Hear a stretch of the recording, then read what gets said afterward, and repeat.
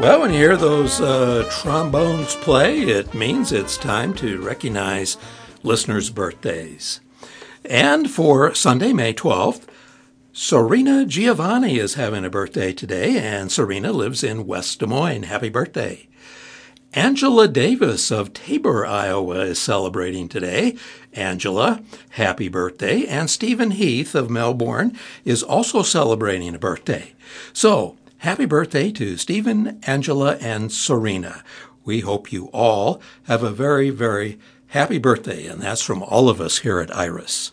Let's take a look and see if there are any celebrity birthdays, and there are a few. Singer-musician Steve Winwood turns 76 today. Singer-musician Billy Squier is 74. Actor Gabriel Byrne is 74. Actor Ving Rhames, and that's R-H-A-M-E-S, is 65. Emilio Estevez is 62. Actor Vanessa Estelle Williams is 61. Actor Stephen Baldwin is 58. Actor Kim Reynolds is 55. Actor Rhea Seehorn is Seehorn, that's S-E-E-H-O-R-N, is 52. Actor-comedian Jason Biggs is 46.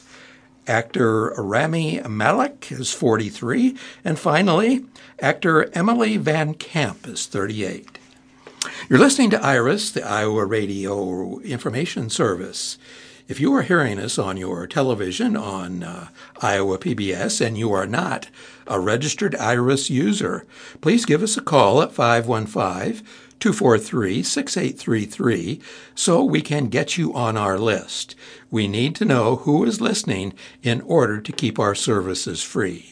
And also, if you want to get on our birthday list, call us also at that same number, 515-243-6833, so that we can acknowledge your birthday when it comes. It's now time for obituaries. I'll get us started here. Jerry Leonard, and that's Jerry Ray, J.R. Leonard of Bella Vista, Arkansas, died on Saturday, April 27th of COPD, complicated by acute pneumonia. Jerry was born in 1941 in Perry, Iowa. The family lived in Jamaica and Woodward, where he went on to graduate from high school. He left the farm for early entry into the Marine Corps at age 17. He was stationed in Sioux City, Kansas City, Oahu, Okinawa, and Vietnam. He served actively for 11 years, and a lifelong patriot of our nation emerged.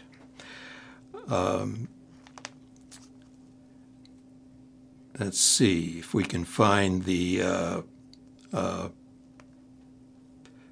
announcements here for his services. Visitation will be held at the Bella Vista Funeral Home, 2258 Forest Hills Boulevard, Bella Vista, Arkansas, on Friday, May 10th, from 4 to 7 p.m. And I guess maybe we're a little late on that. Interment will take place at Iowa Veterans Cemetery in Van Meter on June 14th, and that'll be at 9:30 a.m. Mary Lou Colburn, age 99, passed away peacefully, just shy of her 100th birthday, on May 7th, at her home in Andover, Kansas, with her family by her side. She was born on May 26 in 1924 in Trenton, Missouri. The family moved to Iowa and lived in Albion, Marshalltown, and finally Des Moines, where Mary Lou graduated from East High School in 1942. She had a great many interests and loves, among them music, travel, reading, and of course her family. She had a beautiful soprano voice and lent her talents to many choirs throughout the years. She had a career in banking and loved retirement. She was the life of every party and had a generous and giving heart. Celebration of Life services will be held on Wednesday, May 15th at 11 a.m. at Isles Westover Chapel at 6337 Hickman in Des Moines. Interment will follow immediately after at Glendale Cemetery. A public visitation will be held on Tuesday, May 14th from 5 to 8 p.m. at West over. Memorial contributions may be directed to Phoenix Home Care and Hospice, 3450 North Rock Road, Wichita, Kansas. They, along with the staff of Andover Court, provided much care to Mary Lou, and they will miss her a lot. Ronald James Rinell, that's R-I-N-E-L, age 75, passed away unexpectedly at his home on Wednesday, May 1st. Jim was born in Minneapolis on September 10th of 1948. A memorial service will be held at St. Stephen Lutheran Church in Urbandale, and that's on 72nd Street on Sunday, May 19th at 4 p.m. Celebration of Life will be held at the Camp Dodge Pool House in Johnston, Iowa on Monday, May 20th, starting at 2 p.m. To all attendees, a photo ID is required for entrance at Camp Dodge. In lieu of flowers, memorials may be directed to St. Stephen Lutheran Church, to the charity of your choice in Jim's name, or to the family. A full obituary can be viewed at IslesCares.com. Mary Lou Lynch, age 92 of Des Moines, passed away peacefully on March 4th. Mary Lou grew up in Corydon, Iowa. She loved a good party, and we will be having one for her at Christopher's on May 18th from 2 to 5 p.m. In lieu of flowers, please donate to Iowa Public Radio or the Animal Rescue League. Mary Ann Bennett passed away quietly at home on May 5th of 2024. She was born on November 20th of 1945 in Des Moines, Iowa. Visitation will be held from 3 to 5 p.m. with a funeral beginning at 5 p.m. Friday, May 17th at Hamilton's Funeral Home on Lyon Street in Des Moines, and a private family burial at Vandalia Cemetery. Marvin F. Mowry, age 96, passed away Wednesday, May 8th at his home of congestive heart failure. Memorial services will be held at 2 p.m. Monday, May 13th at McLaren's Rest Haven Chapel in West Des Moines, with a visitation from 1 p.m. until the time of the service. Burial will follow at Rest Haven Cemetery. Memorial contributions can be made to the Franklin Avenue Library.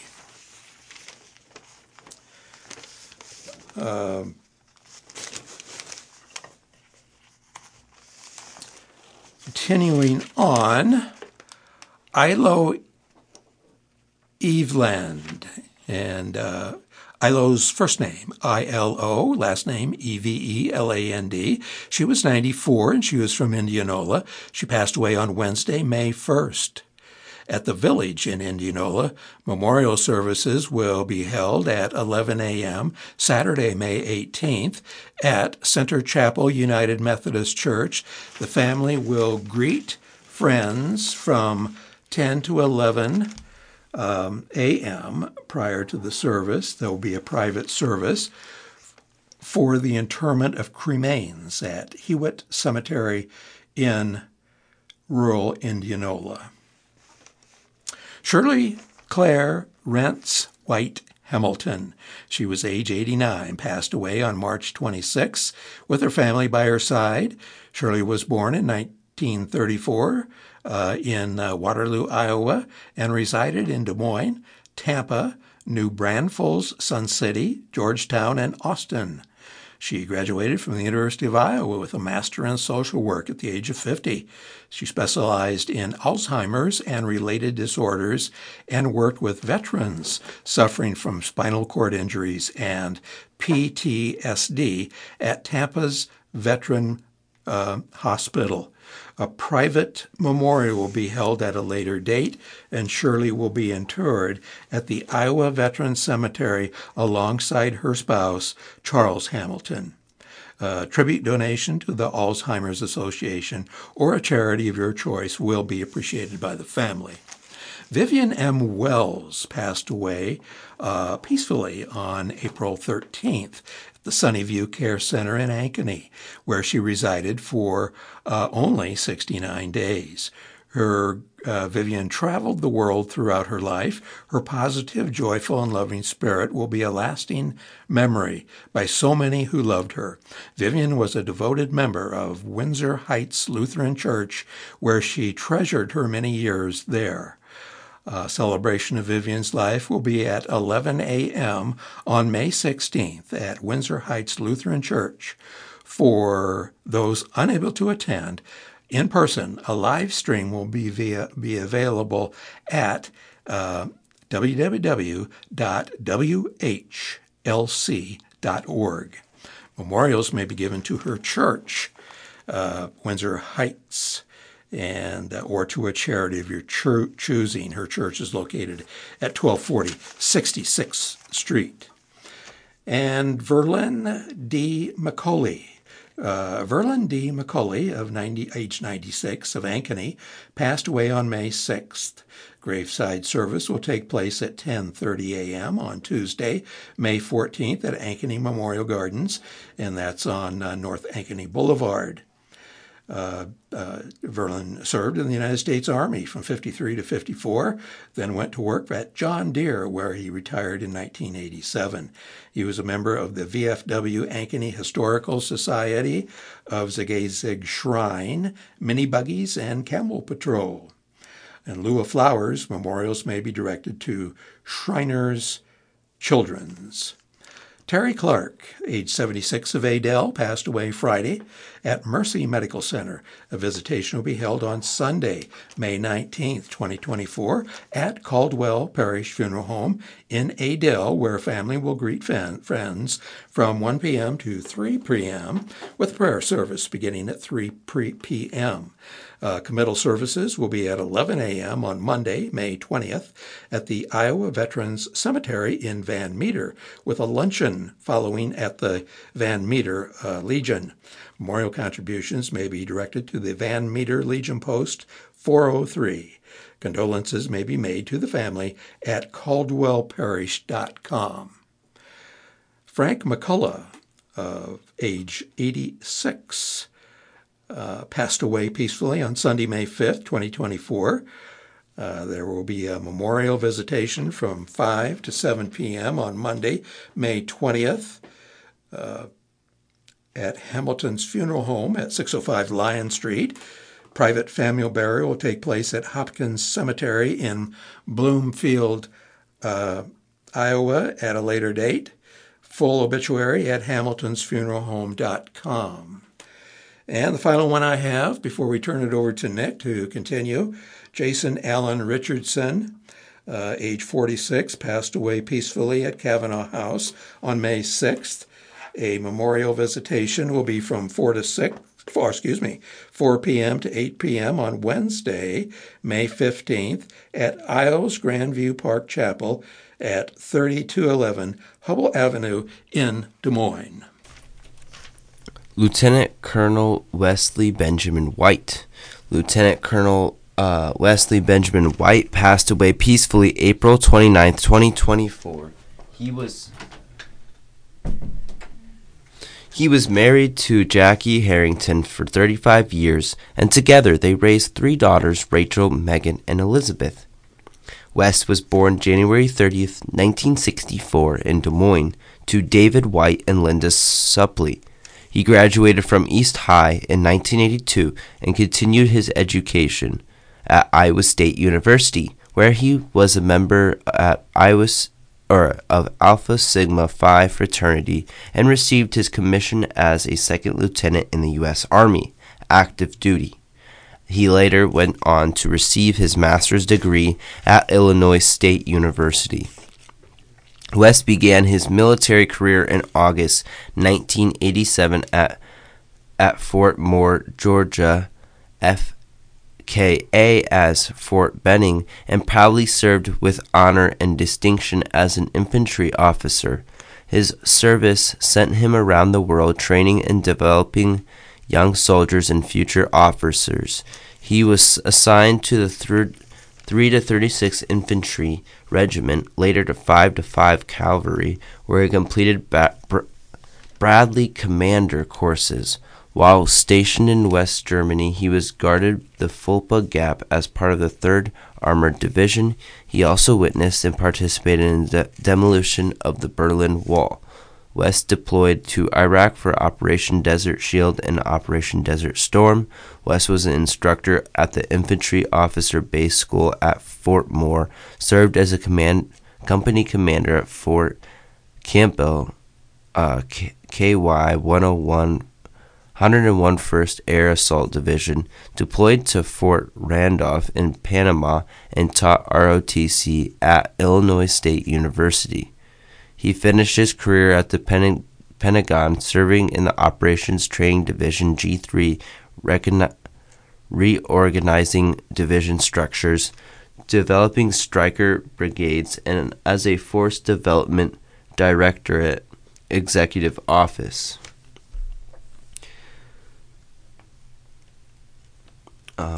Wes enjoyed hosting friends for parties in his home by setting up yard games, grilling, playing Frank Sinatra, and making sure his lights were dimmed at the perfect setting for his guest. He managed an ever-growing list of at-home DIY projects and was always eager to check the next one off his list. He often quoted from his favorite movies such as It's a Wonderful Life, Casablanca, and Patton. He loved inviting guests into his library to discuss world events and share his excitement for the classics. Visitation will begin at 10:30 a.m., followed by funeral service at 12:30 on Wednesday, May 22, 2024, at Hamilton's Funeral Home, East 605 Leon Street, Des Moines. Burial will follow at 2 p.m. at the Iowa Veterans Cemetery, Van Meter. Memorials may be given in honor to the Wounded Warrior Project.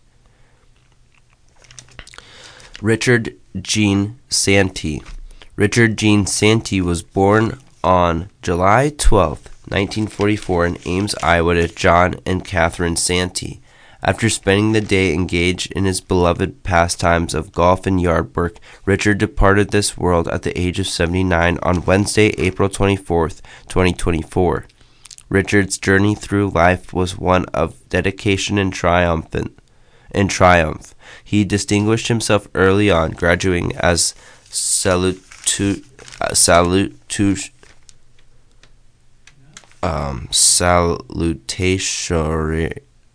salutationarian from Madrid High School in 1962. Richard pursued his education at Iowa State University, graduating with high distinction in 1966.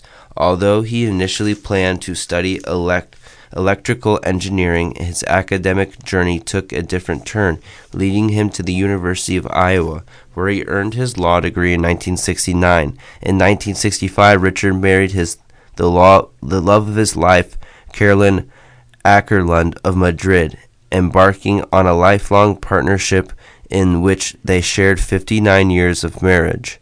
Richard's professional journey flourished in the realm of law, starting in 1969 as a law clerk for Federal District Court Judge William Hanson in Fort Dodge. After settling in Des Moines with Carolyn in 1971, he became a respected member of the Athlers law firm in 1974, dedicating his talents and expertise to his clients until his well-deserved retirement. Beyond his professional endeavors, Richard cherished his roles as husband, father, and grandfather. In 1979, he and Carolyn made a home on the Dallas County acreage with their children, Troy and Michelle, instilling in them the values of hard work, especially mowing, laughter, empathy, thriftiness, and golf.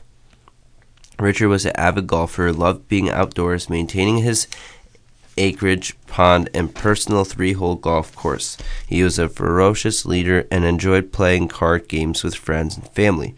Richard and Carolyn were avid travelers that visited most of the United States over the 24 international trips and wintered in Palm Desert, California, and Queen Creek, Arizona. Celebration of Life will be held on Thursday, June 6, 2024 at Valley United Methodist Church in West Des Moines, Iowa at 11 a.m., followed by a reception. Visitation will be at the church on Wednesday, June 5, 2024 from 4 p.m. to 6 p.m.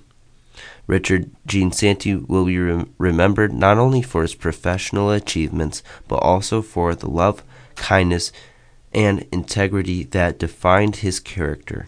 While his physical presence may be gone, his spirit will continue to guide and inspire all who were privileged to know him.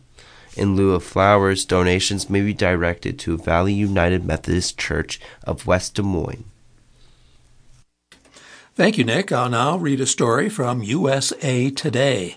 The headline reads, "Testimony may sway jury in the Trump trial. 2 potential witnesses could add to credibility."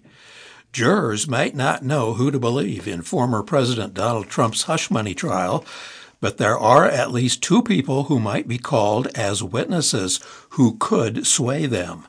During her testimony last week, porn star Stormy Daniels recounted how a sexual encounter in 2006 led to her $130,000 hush money payment from Trump's lawyer, Michael Cohen, before the 2016 presidential election. Trump is charged with falsifying business records to cover up that payment. But Trump denies that the 2 ever had sex, tweeting in May 2018 that the financial agreement was used to stop the false and extortionist accusations made by her about an affair. One person who may shed some light on the subject is Trump's longtime and ubiquitous bodyguard, Keith Schiller. Daniels has claimed in testimony that the former New York City cop approached her at a golf charity event on Lake Tahoe right after she met Trump in the gift room where celebrities would come through. She testified that Schiller said Trump wanted to have dinner with her, and he allegedly helped facilitate her visit to Trump's hotel suite, where she said the 2 had sexual relations. As proof, Daniels also testified she gave Schiller her cell phone number. He texted her, and she has saved it in her address book all this time under Keith Trump. The other is Alana Evans, a retired porn actress and friend of Daniels, who says she ran into Daniels in Lake Tahoe and that Daniels invited her to join her and Trump for dinner at his lavish hotel suite. In the first-person tell-all article in Rolling Stone last year, Evans said Daniels emailed, texted, and ultimately called her from Trump's suite, asking her to come over and join them. Trump himself even interjected, she wrote, and said into the phone, "Oh, come on, Alana, let's have some fun. Let's have some fun. Come to the party. We're waiting for you." Whether the prosecution plans to call Schiller or Evans as a witness is not known, mostly because Manhattan District Attorney Alvin Bragg and his team have not publicly shared the witness list. But veteran defense attorney Gene Rossi and Trump's defense team made a critical strategic error last week by placing so much importance on denying that the alleged tryst ever happened, thus making it a test of Daniels' credibility and Trump's as well in the eyes of the jury. "You made all this up, right?" Trump lawyer Susan Nicheles asked Daniels during one particularly combative exchange on Thursday. "No," Daniels responded forcefully. Overall, Nicheles spent several hours broadly attempting to portray Daniels as a liar who fabricated the story to make money. But under direct examination from prosecutors, Daniels provided a wealth of detail about the alleged event. That included descriptions of the hotel suite, about Trump's greeting her at the front door in silky pajamas, and the golden tweezers she found in his bathroom. At one point, Daniels testified that while she did not feel physically threatened by being in a hotel suite with Trump in his underwear, "I did note there was a bodyguard right outside the door." Rossi, a former Justice Department official who has taken dozens of cases to trial, said such details will be very powerful for a jury as it assesses the overall credibility of Trump, Daniels, and the defense lawyers and prosecutors. There's no way in my mind that the jury is not going to believe all that detail, or that she made up the rolled-up magazine, that she hit him in the behind with and his entreaties to get her into the room, Rossi said. The jury was also shown a photo of Trump's with Daniels. If subpoenaed and compelled to testify, Schiller could clear up some of the discrepancies between Trump's and Daniels' account, Rossi said, noting that he would be speaking under threat of prosecution for perjury. They would just ask him, did you escort Miss Daniels to the hotel room? Did you give Miss Daniels your cell phone number? Have you done this in other cases? Is there something you normally do for Mr. Trump? Rossi said he would provide a lot of things. Spokespersons for the Manhattan's DA office had no immediate comment on whether they planned to call either Schiller or Evans to the stand, or anyone else who might shed light on which of the two contradictory stories to believe. The DA's office has been tight-lipped about potential witnesses, refusing even to share the names with Trump's lawyers because they fear Trump will attack them publicly, as he already has done to Daniels and Cohen. Court documents show that the DA's office did issue a subpoena for Schiller's communications, and that Trump defense lawyers rejected the demand for all emails between Schiller and Trump's longtime executive assistant, Ronna Graff, and other communications as being too broad. The records did not specify what prosecutors were seeking. Schiller could not be reached for comment, and a law firm for the Trump Organization that has represented Schiller in the past, that's Schertler, Honorator, Meade, and Sears, had no initial comment. Trump spokesman Stephen Schung, that's Schung, C-H-E-U-N-G, did not respond to calls and emails seeking comment about Evans' claims. Evans did not return calls and messages to the Adult Performance Artists Guild, which lists her as its president. Well, for the last 90 minutes, your readers have been Nick Herter, and I'm Dave Stutz. It's been our pleasure to read for you. Now we'll take a short break to allow our next readers to get into place.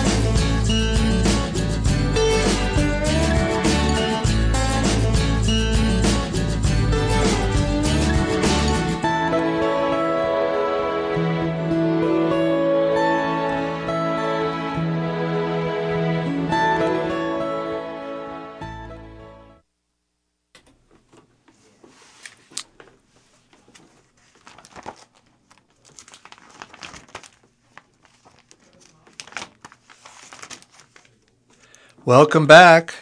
Your new readers are Mark Morrison and Bobby Bailey. We'll continue with articles from the Des Moines Register and USA Today.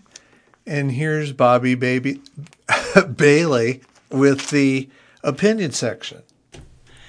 I go by whatever name fits every Sunday morning, Mark. Thank you very much. It's Sunday, so we've got a lot of space and opinion things to share with you. So I'll start off with the opinion page today, and it is the Register's official opinion, and the headline is Nudges for Open Government Useless If Iowa Leaders Keep Embracing Secrecy. And here we go. Again, this is Lucas Grunmeyer writes these on behalf of the Register. The leaders of Iowa's legislative and judicial branches have sent clear messages this year about the importance of the state's transparency in government laws. Will elected officials and other public employees hear them? The legislature multiplied most civil fines for violations of open meetings laws by 5, and the Iowa Supreme Court reiterated its precedent that egregious delays violate the right to access public records. Yet, for pragmatic purposes, the law and its penalties have always been just a part of the picture. In many cases, a cynical official can win a gamble that violations won't be noticed or that no person or group will incur the time and expense necessary to litigate over a closed meeting or a denied records request. In other words, while higher fines and unambiguous court rulings ought to deter improper secrecy somewhat, what is really needed is for public officials to view enabling public access as part of their job. The presumption of openness is an explicit part of the law. Too often, candidates tout transparency on the campaign trail, then seemingly get bitten by a secrecy bug upon taking office. They might judge that they would get away with it, or that the worst consequence of being found out will be a scolding newspaper editorial.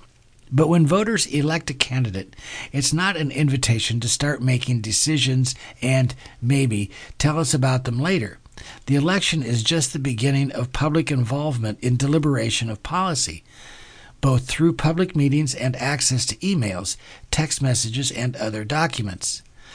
Elected officials should adopt this simple principle: when in doubt, stay in the sunshine. A slew of recent examples show how this has not been the standard in state and local government. The Davenport City Council's outrageous and clumsy attempt to quietly approve settlement payments to former employees is what prompted legislators to amend the meetings law. The secrecy meant that payoffs didn't become public knowledge until after a city election. Worse, leaders have dug in their heels even after being made an example of. The mayor ordered members of the public to leave a council meeting last month, and the city's lawyers continue their court fight against release of records on the settlements. The Iowa Supreme Court ruled in April that numerous emails between journalists and State Auditor Rob Sand's office should be subject to disclosure, and that Sand couldn't get himself off the hook for penalties for withholding emails for months simply by producing them under threat of litigation. The ruling is important for underscoring that slowness in answering open records requests amounts to refusing to answer, and for dispelling the notion that the confidentiality inherent to audits supersedes the open records law requirements for producing routine communications. In Des Moines, city staff revamped sample agreement forms for developers after a series of city council meetings that didn't trigger openness requirements because too few council members attended. According to calendars obtained by the Register's Virginia Beretta, Des Moines is not the innovator of this tactic, but it is always disappointing. It's obvious that the only reason 2 meetings were held instead of 1 with all or most council members present was to avoid public scrutiny of the deliberations. Attorney General Brenna Bird's staff told a Register reporter that it held off answering her records request about an audit of contraception and abortion reimbursements for crime victims because a more complete answer might be finished soon. Even assuming for the sake of argument that this was an attempt to be helpful, records custodians should not take it upon themselves to modify a request in a way that produces weeks of delays. And an Iowa judge has ordered the Des Moines Police Department to turn over to civil rights lawyers hundreds of useful use of force reports, a welcome interruption to the pattern of privacy carrying the day when it comes to records about law enforcement conduct. None of this is to say that there are no justifications for privacy or close calls when it comes to confidentiality. But in each of these cases, an attitude where transparency is the default outcome would have produced different results, and, in this editorial board's judgment, a better outcome for the public.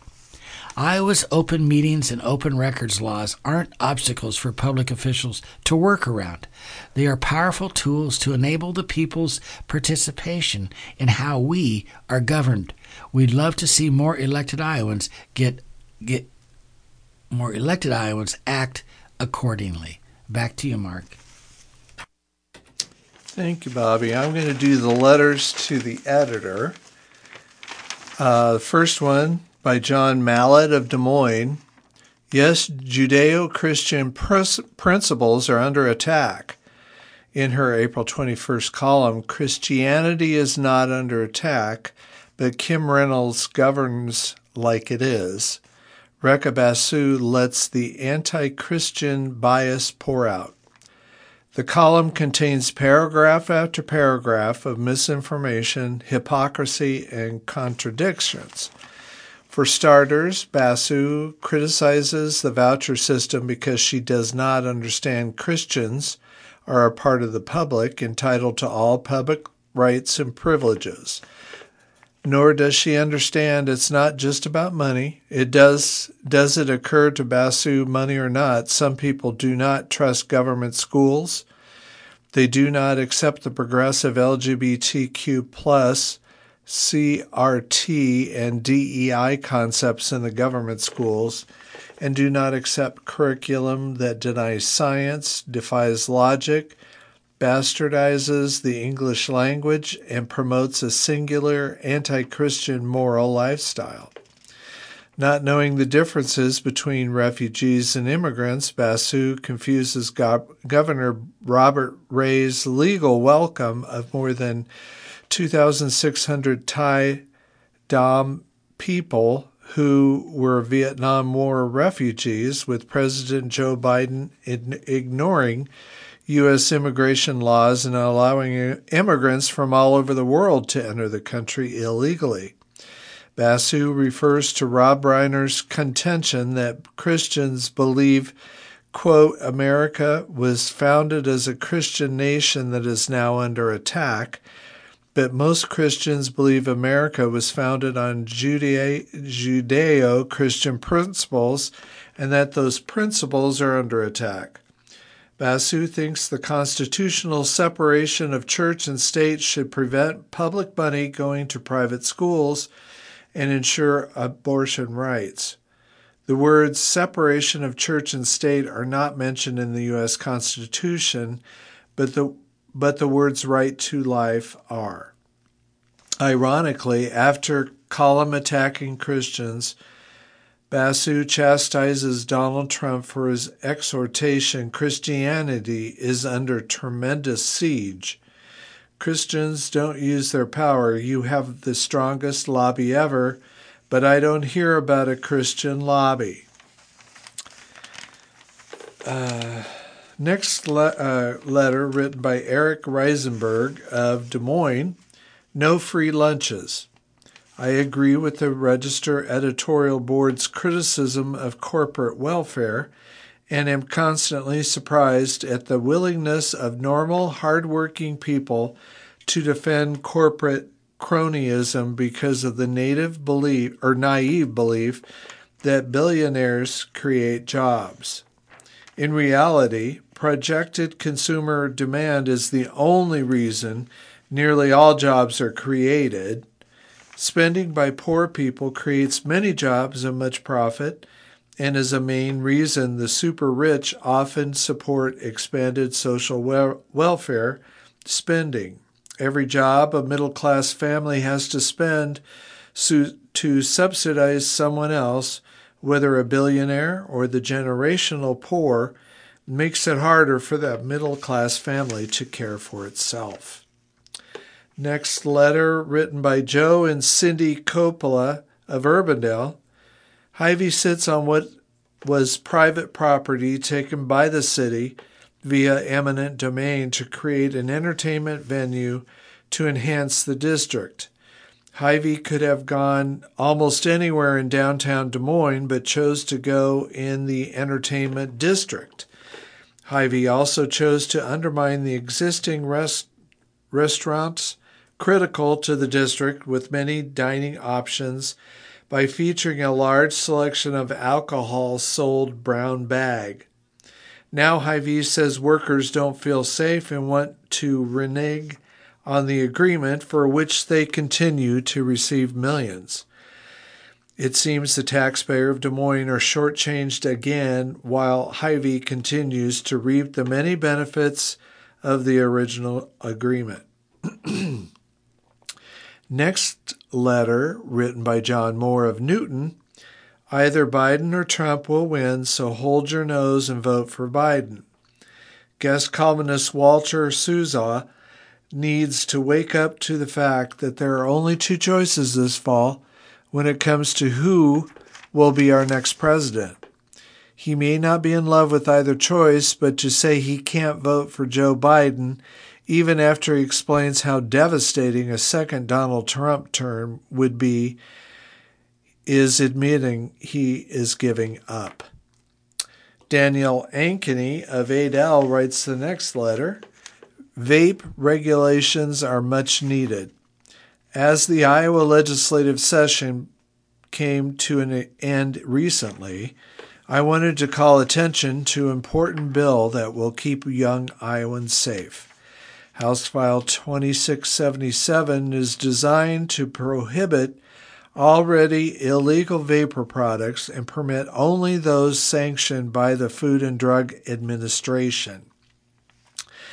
Currently, illicit non-FDA authorized candy and fruity-flavored disposable vapes are directly marketed to Iowa children, hooking them on products that could carry a lifetime of negative health consequences. My hairdresser told me her son is addicted. She has been beside herself and in search of solutions. I am pleased to tell her that the Iowa legislature has listened to the cries of so many in similar situations by passing the bill. These dangerous products have no place in the United States and certainly no place in Iowa. Thank you to those in the Iowa legislature who voted in support of this bill.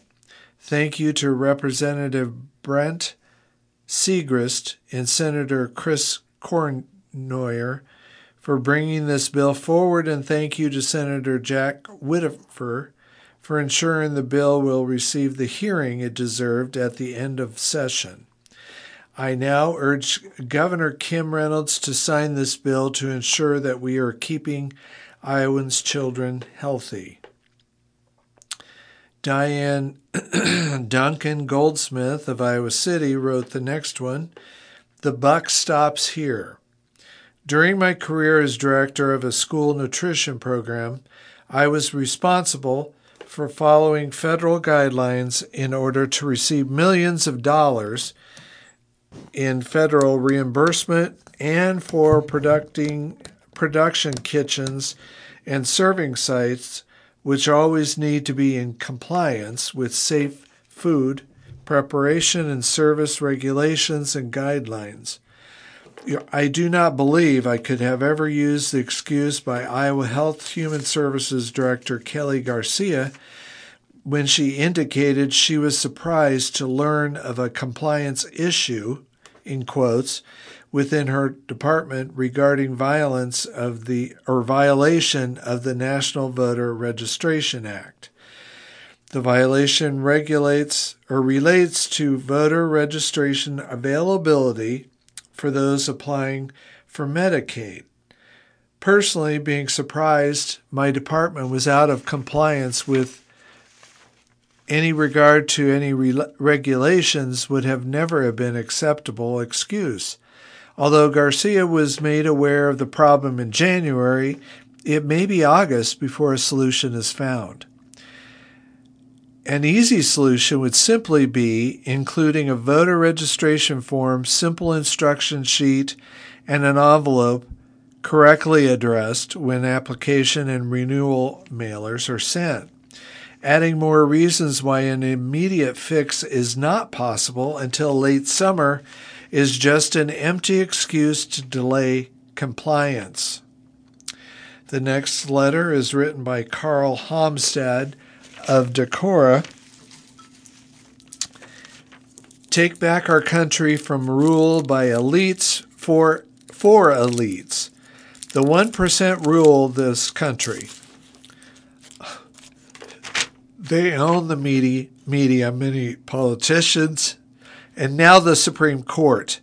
They have hollowed out public education, nearly destroyed unions, gerrymandered most of the country. Meanwhile, they use their media empire to distract us with useless polling, culture war nonsense, racism, and xenophobia. There are many thousands of good people working hard to get our government back, but the oligarchy has used its power to make that nonsense possible. Politicians can stop any progress. They only have to play defense, and they can afford it. This is not a partisan issue, and it isn't about philosophy. It's money. The 1% isn't loyal to anything but their own wealth and power. Before the Supreme Court Citizens United ruling, our government mostly worked. Dark money means we have no way to know who is paying to influence our vote. We know that China and Russia and others are actively trying to exert influence. It doesn't have to be like this. We must work on getting big dark money out of politics for the benefits of all and the sake of our country. If we don't, the cruel farce that many now perceive our government to be will become a permanent reality. Next letter by Tim Urban of Des Moines. Protesters seem unconcerned by other travesties. Pro-Palestinian protests are flooding the country. Their cause is righteous with the massive killing and displacement of Gazans by Israeli forces. But where were they while Russia has been raping, killing, and displacing many thousands of Ukrainians, not to mention the juntas, generals, and militias in Myanmar, Sudan, Ethiopia, and so many other places? Is the protest against the treatment of Palestinians in Israel, or is it occupied territories by Israel, often compared to apartheid in South Africa? If so, why didn't they protest with the thousands of Israelis who protested against the corruption of Netanyahu? It looks like anti-Semitism, like racism, is a festering sore in our culture, stoked by provocateurs. The last letter is written by Stephen Voice of Iowa City. University of Iowa must divest. To what extent has the University of Iowa participated in Israel's war in Gaza? My open records request for its present fiscal year investment portfolio has so far gone unanswered, but a recent year's portfolio includes the following weapons manufacturers: Lockheed Martin, General Atomics, Northrop Grumman, Orbital, ATK, Monsanto, Israel Chemicals, Hanwha Corp., and Raytheon. This is just a short list.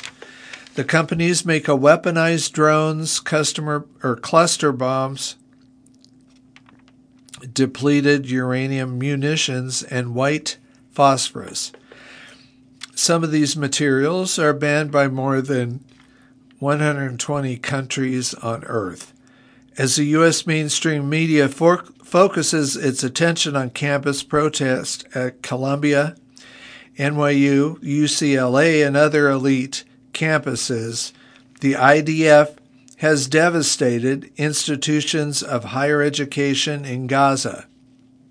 All 12 universities in Palestine have been destroyed. At least 3 presidents and over 100 faculty have been killed in the attack. This includes the poet Rafat Al-Rir, whose poem, quote, "I Must Die," appeared in print just before his death.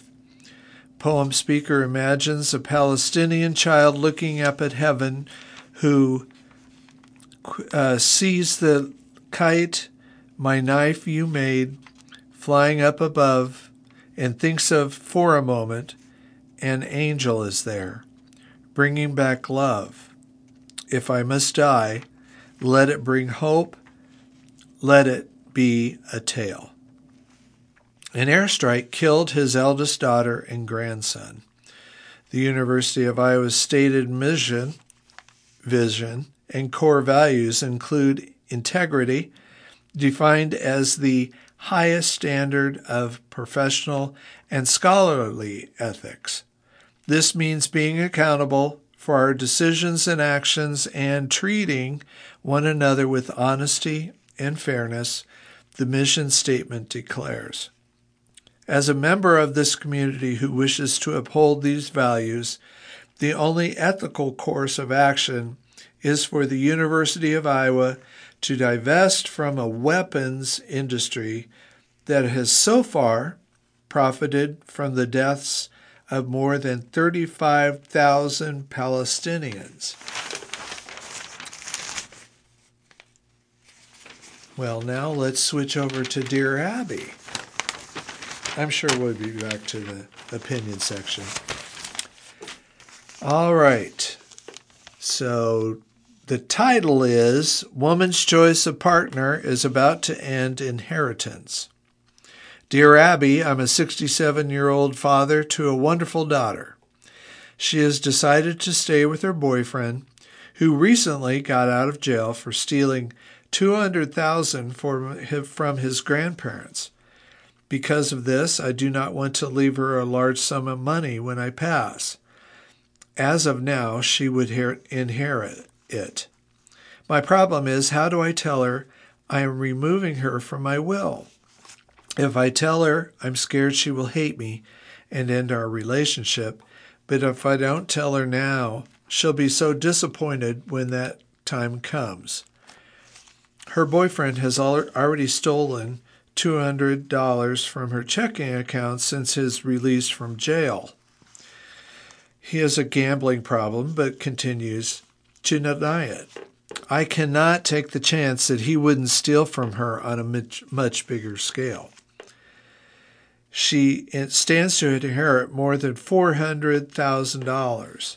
How do I tell her? I know I can set up a trust for her, but telling her my decision is the difficult problem. Planning ahead in Florida. And Abby says, Dear Planning, you didn't say that you were in ill health. You could live another 15 or 20 years, and if you do, your daughter could have wised up and chosen a more suitable partner by then. I do think your idea of creating a trust for her is a good one. However, I see no reason why you should discuss that plan with her now. If you feel the need to explain, do it in a letter to be given to her at the time of your demise.